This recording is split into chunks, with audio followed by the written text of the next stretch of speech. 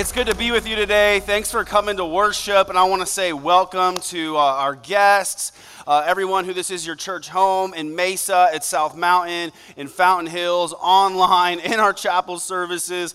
I love how we can worship all over the valley because of technology, and honestly, the Lord is moving in our church in a special way. Last week at the end of the sermon, I did an Easter survey, and I want to share the results with you because as a church family, we got to celebrate this together. First, last Sunday was a record-setting day for our church. By God's grace, we just kept growing over the years. Last Sunday, in person, we had 4,408 people come to worship. So amazing. We grew a ton in the last year. This was almost 1,000 more people than the year before, which was a previous record. And then with the people online, about 1,900 people online, 6,300 plus people were worshiping together. And then we did a survey where you got to check A, B, C, or D, like I already have a relationship with Jesus, I need to consider it more. But B was I want to begin a relationship with Jesus, so I want to accept Jesus as my Lord and Savior. 221 people checked B. Yes. Come on, let's praise God for that, church, at every location. Let's praise the Lord. Plus, praise God, 32 kids accepted Jesus as their Lord and Savior. And just so you know, at G Kids, when little kids say they want to accept Jesus, we put them through kind of an interview process, and we make sure that they actually understand it.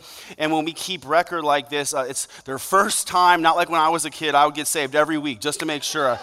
I don't want to cover my bases, but we interview and we make sure they understand the basics of salvation. So this is legit an amazing thing, 250 plus people accepting Jesus. And we do care about numbers at this church because every number represents a name. Every person matters to God. Then this was incredible. This kind of surprised me. 522 people said, I'm new here. I didn't expect that many people to indicate that. So if that's you, welcome. And then a lot of you said you wanted to take next steps in your spiritual journey. 199 people want to be baptized. Just not one more, 200? Come on. There's probably someone here. You're holding out. 234 people said they want to start serving on Team GC. 318 people want to join a life group.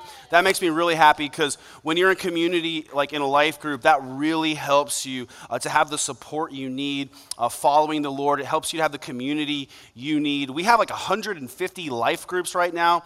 We'll need a lot of new life groups by the fall. So some of you, God's already put a call in your heart, like I need to lead a life group. I want to host one at my house. And that would be awesome. So, man, we celebrate what the Lord did, and I want to say thank you to every one of you who prayed for Easter. You invited people to church. Thank you for giving generously to the Lord because you're funding this ministry that actually makes a tangible difference. And thank you for serving, those of you who served last week so much. So, hey, let's just celebrate this together and give God praise. Okay, so I'm starting a new sermon series today that I think will be really important for our church on prayer. It's kind of a basic in Christianity, basic thing that we all know we're supposed to do, but I think a lot of times we make it a lot more difficult and complicated than it needs to be. So this first sermon is titled, It's Easier Than You Think. I almost made the title, Stop Being So Awkward. But this sounds good. So it's easier than you think. I got a lot of questions on Instagram when I did a survey. People were asking, like, well, how long do I need to pray? How do I stay awake when I pray?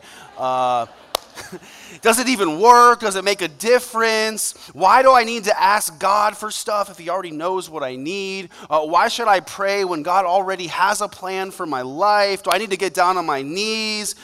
People are like, well, I want to talk to him like a friend, but then it kind of feels irreverent to be too casual. So there's all this confusion, all these doubts around prayer, and we're going to answer a lot of different questions about prayer over the next multiple weeks. We can't cover it all in one day, so I would encourage you to keep coming so you can get the full picture. But my biggest goal in this sermon especially is not just that you would understand it more. I'm not trying to get you to pray longer. I'm trying to get you to enjoy prayer. That's my goal. I want you to enjoy prayer.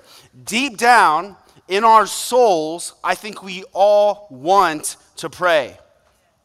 And that's because we're made in God's image and likeness, and God exists 3 in 1 in community eternally, Father, Son, and Holy Spirit. That means God is relational and always has been relational. And so we were designed for relationship with God. We're hardwired in our souls to communicate with God. That's why all people, mostly all people in some form or another, they pray. Even if it's not to the one true God, they pray to another God.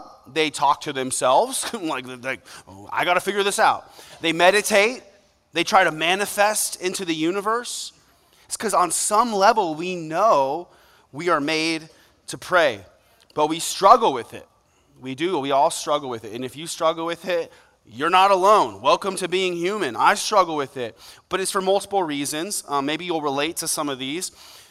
First, because we have fast-paced, overstimulated lives. And so most of us are actually uncomfortable with quiet, with silence. If you're like me, you have a hard time just sitting still without any music on, without TV, without entertainment, without social media, keeping us occupied. And so some of you, if you were being honest, you would say, I know I'm supposed to pray, but honestly, it's just boring. Let's just be real. Sometimes we struggle to pray because of religion. Religious people and systems make prayer often feel like a burden instead of a benefit. And I have never met one single Christian in my life who says, yeah, I think I pray enough. It's going really good. You talk to any Christian about prayer, and within the first couple of sentences, they'll immediately slip into some kind of guilt trip. Well, I know I need to do it more. And that's not the way it's supposed to be. And then we also struggle to pray because of our sinful nature. We all sin. We were all born with a sinful nature.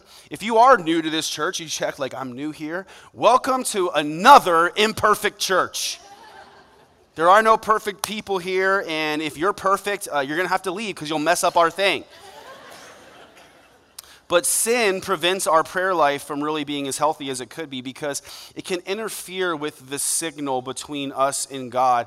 It doesn't have to, but when we sin, we oftentimes feel shame, and shame tends to cause human beings to hide from God rather than run to God. And so often we all sin and we feel unworthy to bring our request to the almighty, holy creator of the universe and ask for help. It doesn't help the problem that, there's been like the Catholic Church that's turned prayer into a penance. When you get in trouble, it's used as punishment. You need to say this many Our Fathers and this many Hail Marys. And if you have to do it as a punishment, why would you want to do it when you're not in trouble? I don't know. So here we are today, all kinds of baggage and confusion, asking the question, how do I do prayer? How do I do this thing? And this is a question that the original disciples had when they were following Jesus. They asked him, and it talks about it in Luke chapter 11 and in Matthew chapter 6. It says one day Jesus was wrapping up his prayer time, and one of his disciples came up to him and said, Lord, teach us to pray. They noticed that Jesus seemed to have something special going on. He didn't pray like the rest of them, and they wanted to figure it out. And so then in Matthew chapter 6, verse 9, Jesus says, pray like this, Our Father in heaven, holy is your name. May your kingdom come soon. May your will be done on earth as it is in heaven. Give us today the food we need, and forgive us our sins as we forgive those who sin against us. And don't let us yield to temptation, but rescue us from the evil one. Most of you have probably heard this before. Maybe in a King James version, or a different translation, but you've probably heard this before. Oftentimes, this is called the Lord's Prayer, which is a really terrible title for it. It's not really the Lord's Prayer. It was the disciples' training prayer, is what it was. This is like the training wheels of prayer. And I want you to notice that Jesus didn't say, you should pray this. You don't have to repeat this prayer again and again, although you can if you want to. I do sometimes. But really, he says you should pray like this. And what he's doing is he's teaching us the right framework, the right way to approach prayer. And so I'm not going to break the whole Lord's Prayer down today, or the disciples' prayer, but I will give you a quick highlight of what he's trying to teach us with this way of praying. He says, our Father in heaven. And so God is like our Father. I'll talk more about that in a minute. But he's in heaven. He lives in heaven. And if your dad lives in heaven, then that means heaven is your home. And by remembering that heaven is actually your home, it helps you not to worry so much about all the problems on this earth. It's not that we shouldn't care about what happens on this earth, but we know, well, it's not my home in the end anyway. Heaven is where I really belong. Your name is holy. Hallowed be thy name. What that means, holy, is to be set apart. And our God, the God of the universe, the God of the Bible, the God of Abraham, Isaac, and Jacob, the God who Jesus prayed to, is set apart from all the other gods and idols and religions of the world. You could pray to anyone or anything, but our God is the only one who has the power to do anything about what you pray for. It says, your kingdom come on earth as it is in heaven. In other words, we're supposed to work towards and want what is in heaven to be so on earth. In heaven, God is glorified. In heaven, there is no sin. In heaven, God's will is always carried out, and everyone is on the same page. And we're supposed to want to bring that to the earth around us to the best of our ability. We want to see heaven come to earth. Your will be done. It's this continual reminder for ourselves that we should want God's will even more than our own will to come to pass. We should be praying, okay, God, not my will, but your will. And we need that reminder a lot of times because we tend to slip into, here's what I want. Here's what I want. It says, give us today our daily bread. Help us, Lord. We just need food. And what's Jesus trying to do here? He wants you to know that you can depend on God for every need you have, from the biggest needs to the smallest needs. How many of you thought, I can't bring this little need to God? I mean, he's God. He doesn't care about my pimple. Like, I can't ask him for help on this test. I mean, I didn't even study. But we can rely on God for every need that we have, even the smallest needs. And by reminding us to rely on him for specifically like food, it's also an indication, it teaches us, you don't need everything you think you need. Like, you might want a bigger house or a new car or a nice job, vacation, fill in the blank, right? But let's just remember, God will give us what we actually need to survive. He's promised to meet all of our needs according to his riches and glory. And so it teaches us contentment. And then the reminder, forgive us our sins as we forgive those who sin against us. We do sin, and so we need to ongoingly keep short accounts with God and confess our sin to God. And then we need to turn around and remember to forgive other people the way God has forgiven us. And so in this teaching prayer, God's reminding us, hey, you better not ask God to forgive you and then turn around and hold grudges against other people. If you want to receive mercy, you've got to give mercy. People will ask me, well, do I need to confess every single sin to God? The answer is no, you don't. And you couldn't even if you wanted to. Because the truth is, we sin in ways we're too dumb to even realize. That's why grace covers over a multitude of sins. Praise God. And then there's a real enemy. And lead us not into temptation, but deliver us from the evil one. That's reminding you have a real enemy, and the battle is not against flesh and blood. We don't fight with the weapons of this world, but we do have divine power and assistance from our Father in heaven. He is our helper. And so this training prayer is it's a good teaching vehicle for you to think about and to pray and to learn from and to really just chew on every individual piece of it. But today I want to focus on the most important part of this prayer. And the key to all prayer is in the first two words. Our Father. God is not the Force like in Star Wars. And a lot of Eastern religions kind of treat God like this magical, mythical power that just is out there. And like in Star Wars, they would say, the Force is strong with you, right? Like, and it's not with you. And that's how some people think about God. Like, I just don't really feel anything when I pray. So when I pray, maybe it's not working for me, or I don't really have access to God the way that my grandma did. So I don't know, maybe I'm just not like a prayer warrior. And that's not how it works. Also, it means God isn't the government. Many legalistic Christians treat God this way, like he is hidden behind a mountain of bureaucracy and rules and red tape that you didn't even know existed. And if you don't pray exactly right for the right length of time in the right position with all the right verbiage, then it won't make its way to God, and your prayer will just get kicked back like your tax return. And then it also teaches us that God isn't a police officer. And that's how many people think about God. Like he is just this cosmic highway patrol officer in the sky waiting to catch you doing something wrong so that he can squash you like a bug and write you a ticket.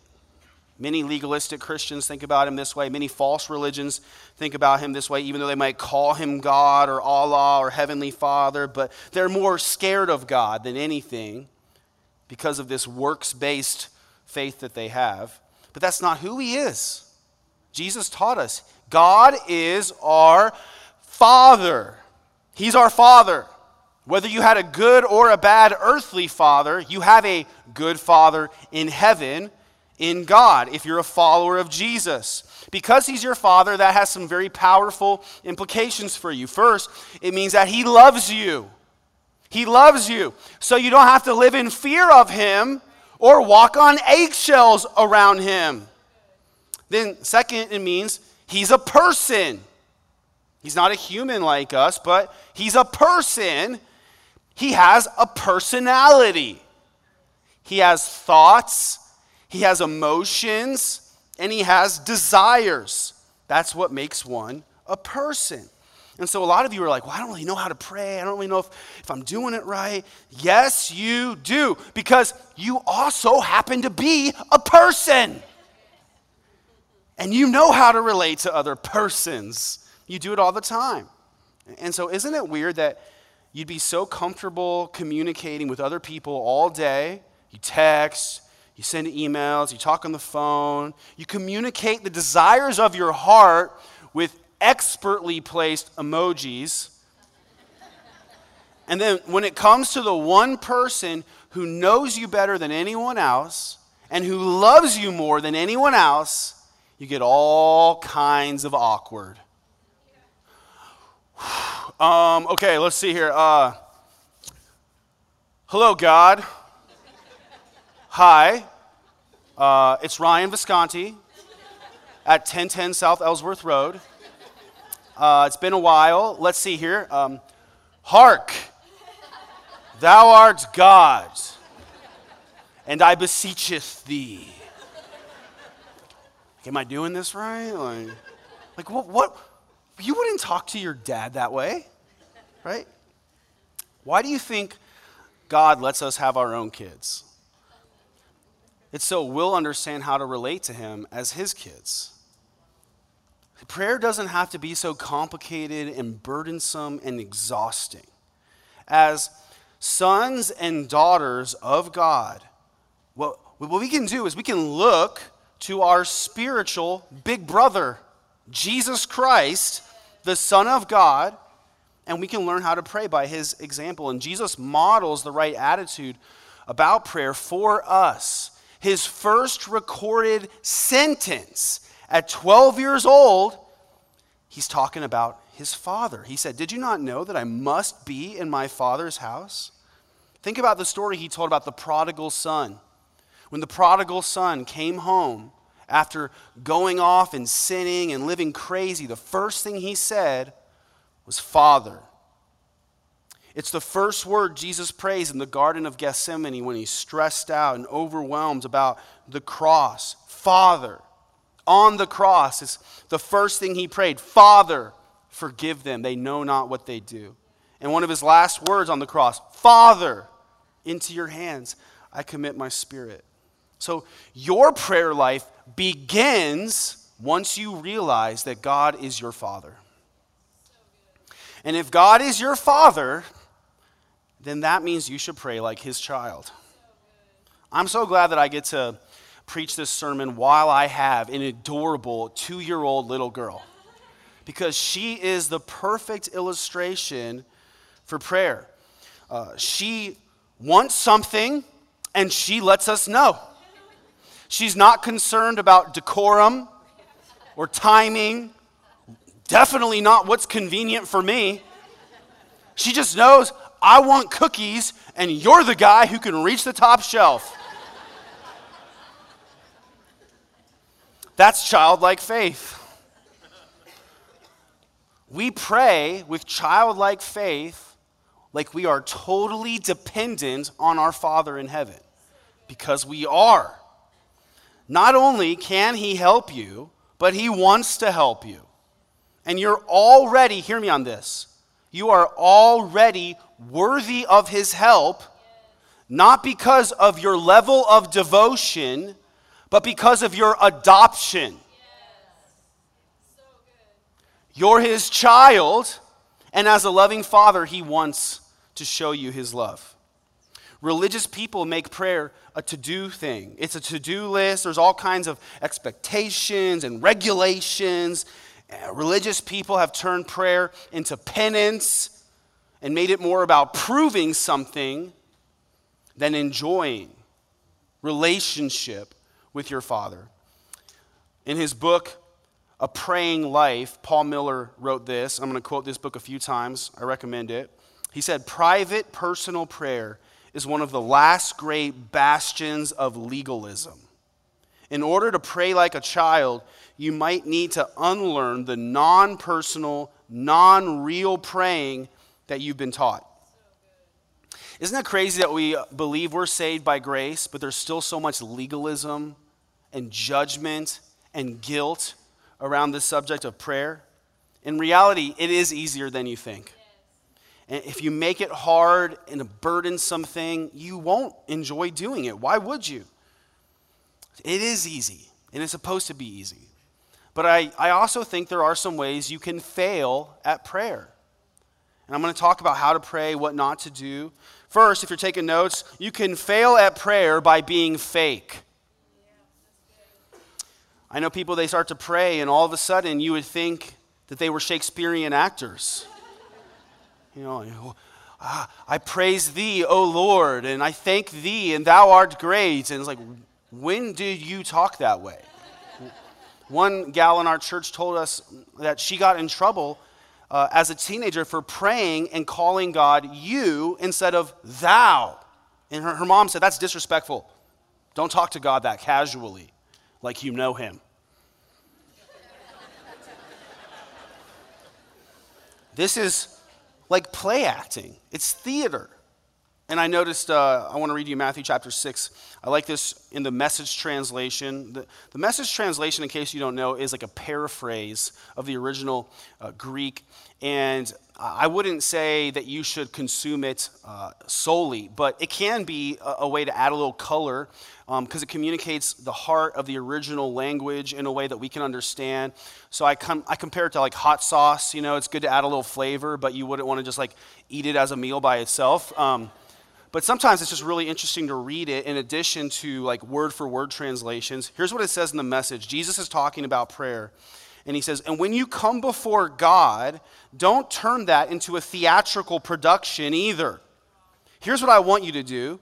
Find a quiet, secluded place so you won't be tempted to role play before God. Just be there as simply and honestly as you can manage. Think about how weird would it be if I got up here to preach every week and all of a sudden I started preaching to you with a British accent. You know, I'd be like, turn to Matthew chapter. Like, what are you doing, bro? Well, you know, like British voices sound more credible and I want people to take me seriously, so, but you're from Arizona. Like nobody wants fake religious pastor guy. And our God is the same. He wants you to come to him the way you are, the way you talk. But a lot of times you feel like you have to put on a show for God, as if he doesn't know who you are. Not only does he know the real you, but he actually likes the way he made you. And so if you're a quiet, soft-spoken person, you don't have to shout when you talk to God. Or if you're fun, outgoing, life of the party guy, you don't have to be all serious and stuffy when you talk to God. He likes you the way he made you. And then furthermore, he wants you to be honest about how you're actually doing.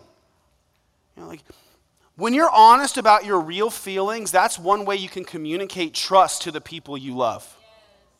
You won't tend to be honest about your real feelings with people you don't trust and people you don't love.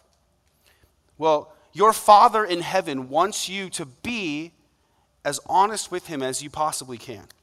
So if you're excited, he wants to celebrate with you. If you're sad, he wants to comfort you. If you're worried, he wants to encourage you. If you have sinned, he wants to clean you up and forgive you. Just like you don't want your friends to be fake with you, God wants the real you. He doesn't want the fake religious version of you. So if you ask me, well, how do I pray? Then I would say, well, how do you talk? Just talk to your Father like that. I think about as a dad, the other day, I was working in my office at home, and I heard Lila in her nursery. She started to cry. She had still been sleeping in the morning, and I hear her kind of cry in like an unusual, like loud way that didn't seem normal. I knew something was kind of wrong. So first I waited a second because I was hoping Amy would come to take care of it. But then, I heard her just like, Daddy, like, Mommy, Daddy. And so I was like, oh man, I can't resist that. So I go in her room, I turn on the lights, and she's standing up, and she's upset, and I see like there's stuff everywhere. And she had throw up in her hair, and she had tears in her eyes, and she just had her arms reached out, just crying. That is prayer. That is the kind of prayer that pleases God. She didn't know what was wrong. She didn't try to approach it the right way. All she knew was something's not right, and I need help. I need help. And so she called out for the person who could help her. I love this quote. Prayer mirrors the gospel. In the gospel, the Father takes us as we are because of Jesus and gives us his gift of salvation. In prayer, the Father receives us as we are because of Jesus and gives us his gift of help. We look at the inadequacy of our praying and give up, thinking something's wrong with us. God looks at the adequacy of his Son and delights in our sloppy, meandering prayers. That means if you're hurting, you can cry out to him.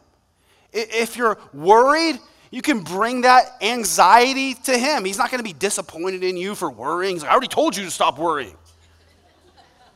If you've made a mess, you don't have to hide from God. You can run to your Father. Don't let shame keep you from the one person who can clean your mess up. So don't hide your mess. Bring your mess to God in prayer. What happened in the Garden of Eden was after Adam and Eve sinned, Adam hid from the Lord because of shame. And we've all felt shame because of sin. And sometimes shame makes us feel unworthy to bring our prayers to our Father. But I love the example of David in the Psalms where he had committed adultery. He got the girl pregnant, and then he got her husband killed. Safe to say he had a lot to feel shame about.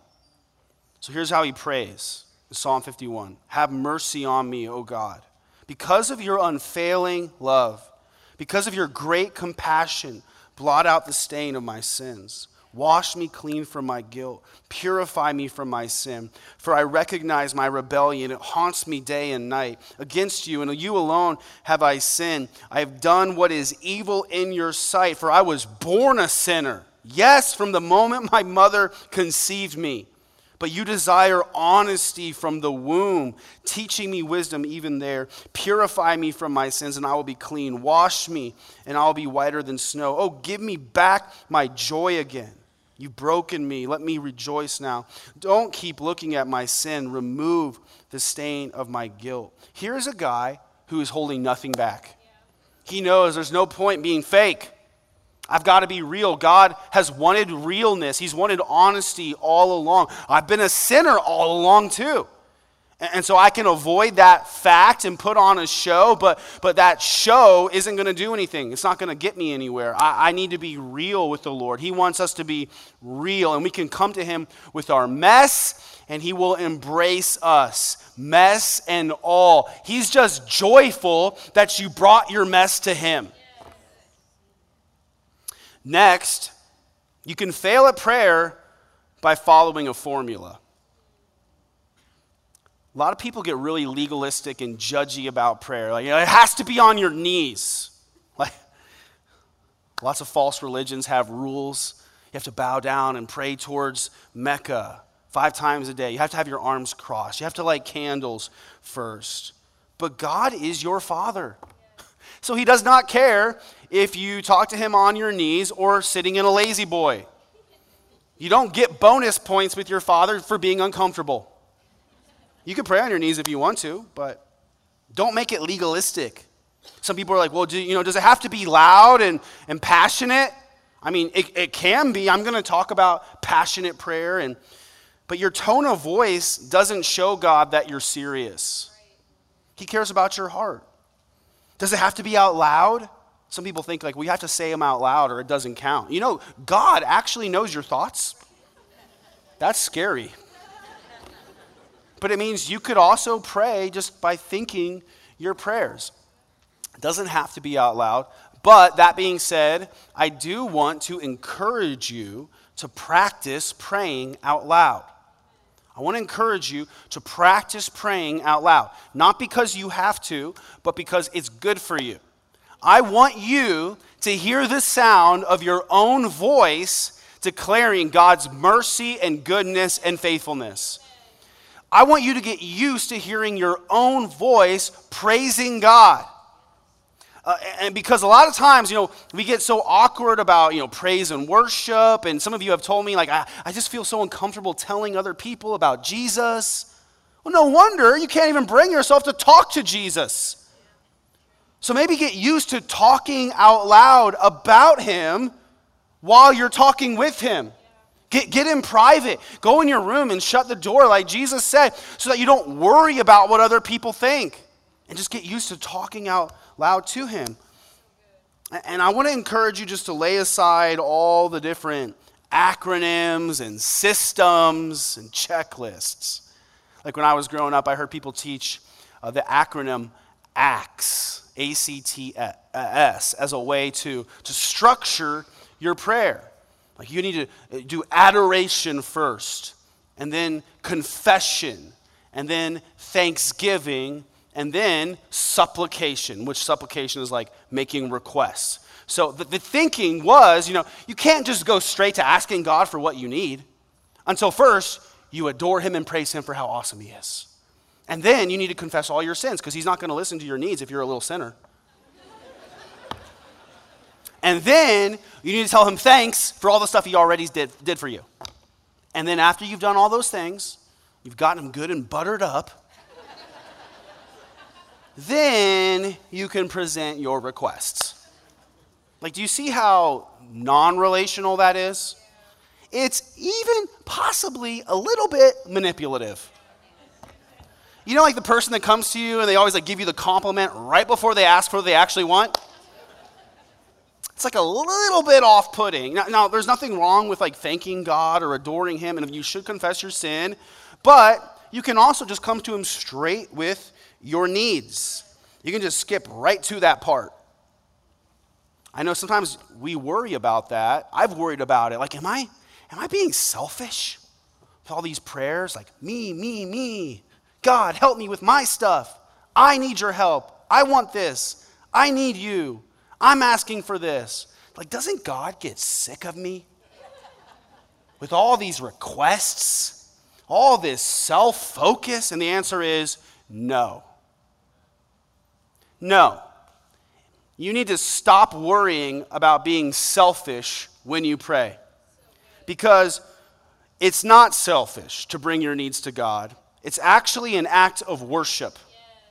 It's an act of faith. Because when you bring your needs to God, you're declaring your faith in His power to help you. He loves when you bring your needs to Him. How many of you dads in the room? You would be pretty upset if you found out your daughter had a huge need, a big problem in her life, and she went to her friends and her teacher and the internet, but she didn't feel like she could bring them to you. I want to help you. I'm your father. I want to help you. I care about you. And it's the same with God. And when you see all these examples in Scripture of people bringing needs to Jesus, how did Jesus respond? His mother came to him and said, "They're out of wine. I need you to do something about it." Pretty needy. The lame man, "Help, I want to walk." The blind man, "I would like to see here." The leper, "Heal me." The Roman centurion, "My servant is sick." Right? Jairus, "My daughter is sick and she's died. I need some help with that." And what did Jesus say? "You people, so needy. Jesus, Jesus, Jesus, help me, help me, help me. Me. What about me? What about what I want?"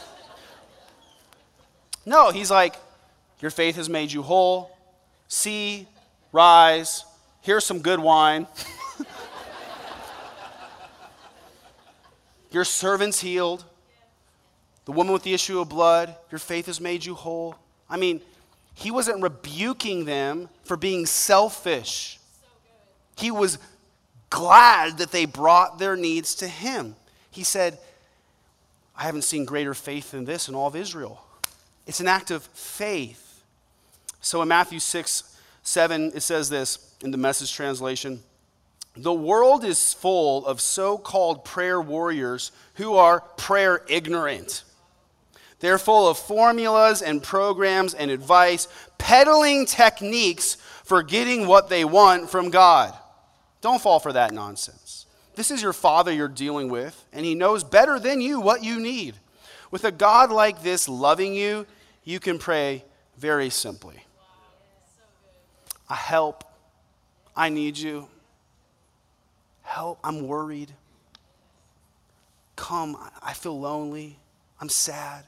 Or, "Thank you, I'm excited. This is awesome." Right? You need to understand, I want you to be free today from all of the guilt trips. There's so many guilt trips about prayer.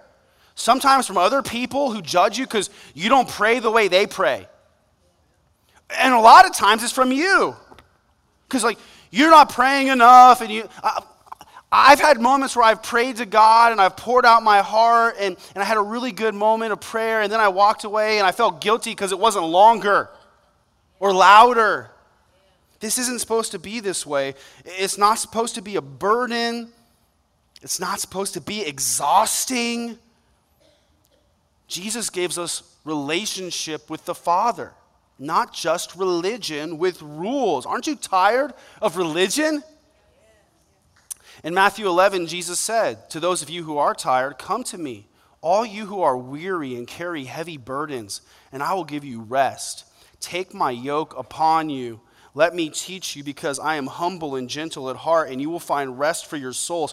For my yoke is easy to bear, and the burden I give you is light."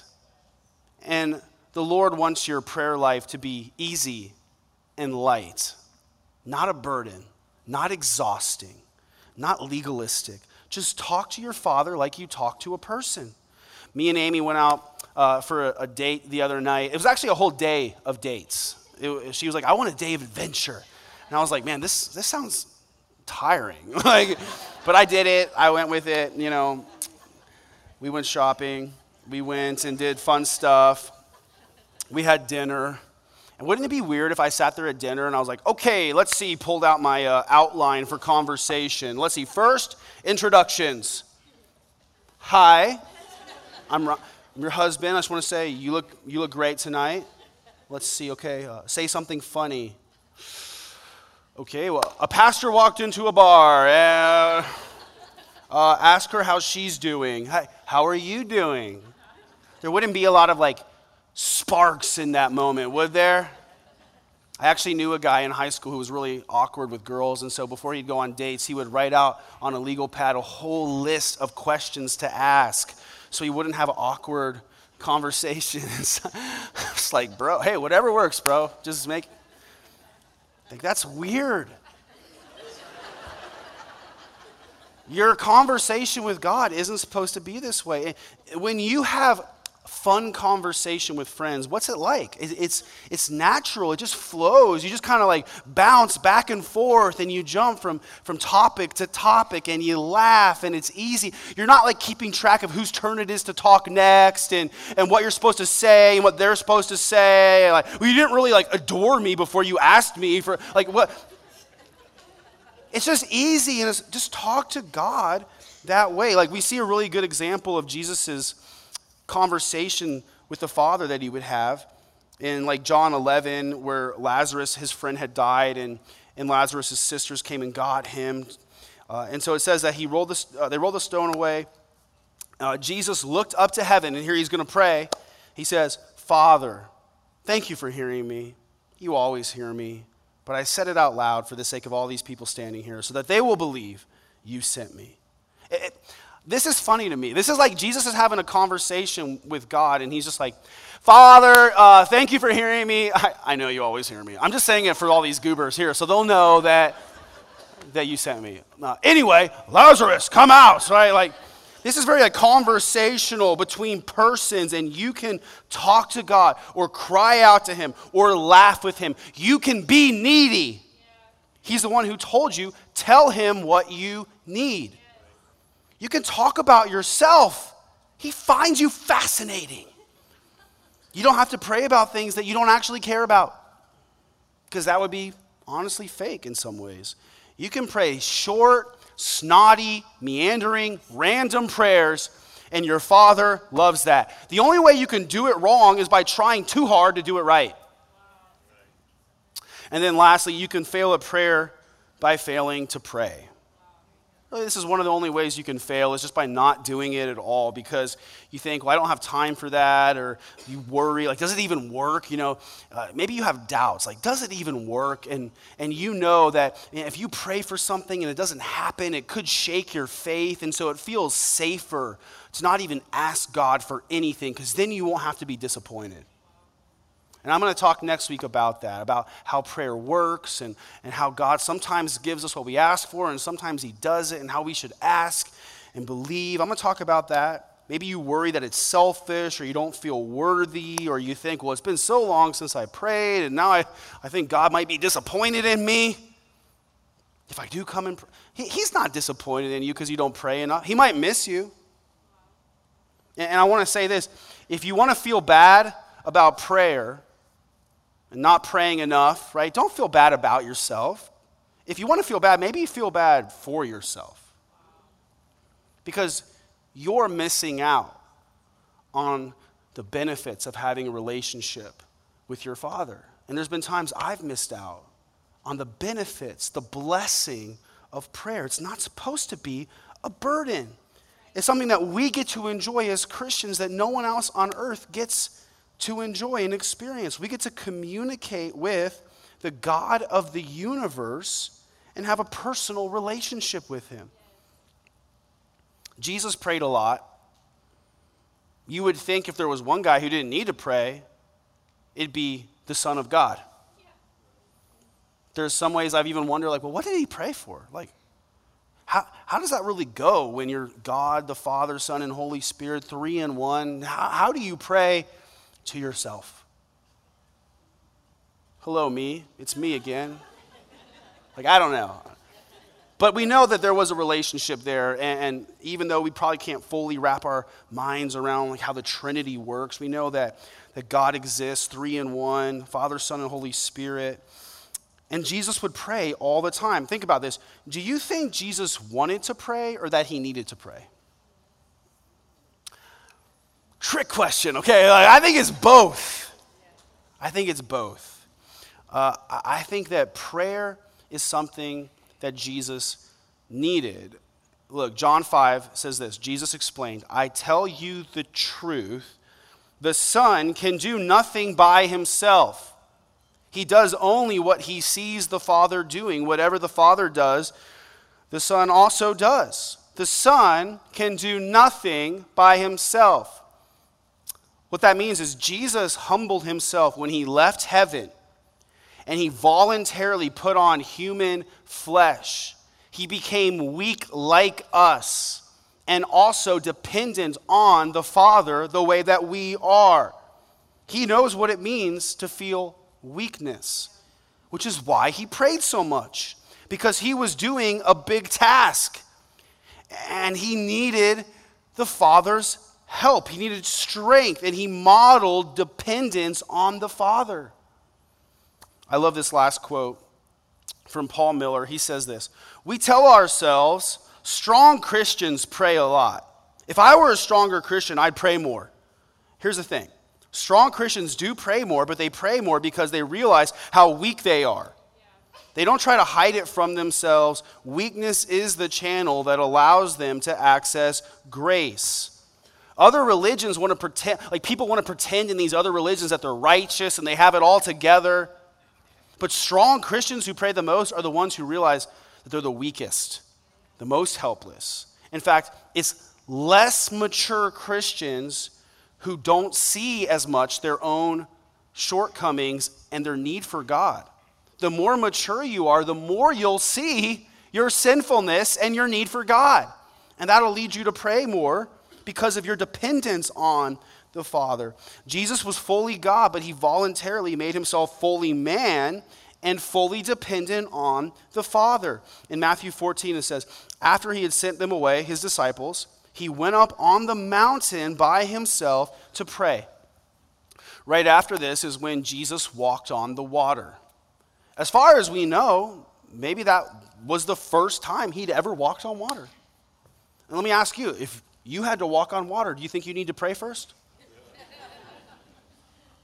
Jesus, he went off to pray. He needed to be recharged. He needed to be encouraged by the Father before he poured himself out for those around him. He didn't just need to pray, but he also wanted to pray. Think about that. He wanted to pray. He wasn't trying to prove how good of a person he was, because he was already perfect and he never sinned. He wasn't trying to earn God's approval by praying enough and getting a bunch of stars for his star chart. We already know at his baptism, God the Father said, this is my Son whom I love, with whom I am well pleased. He already had God's perfect approval.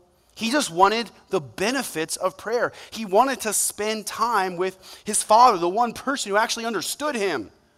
Look in Luke 5, it says, as often as possible, Jesus withdrew to out-of-the-way places for prayer. He was always sneaking off to pray. Anytime he got a minute, where's Jesus? Oh, I bet he's praying in the bushes again. Like, he's always trying to get time with God because his fellowship with the Father gave him strength. You need to appreciate this because that is what allows us to understand how terrible it was for him on the cross. When he says in Matthew 27, my God, why have you abandoned me? Why have you forsaken me? Notice this is one of the few times that Jesus addresses him as God instead of Father. Because in this moment, the Father turned his back on the Son.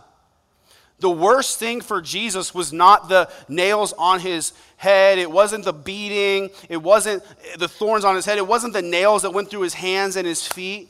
It wasn't the spear that was pierced up in his side. It wasn't the people mocking him or spitting on him. By far, the worst thing he experienced was, for the first time in all of eternity, he was cut off from his relationship with God the Father.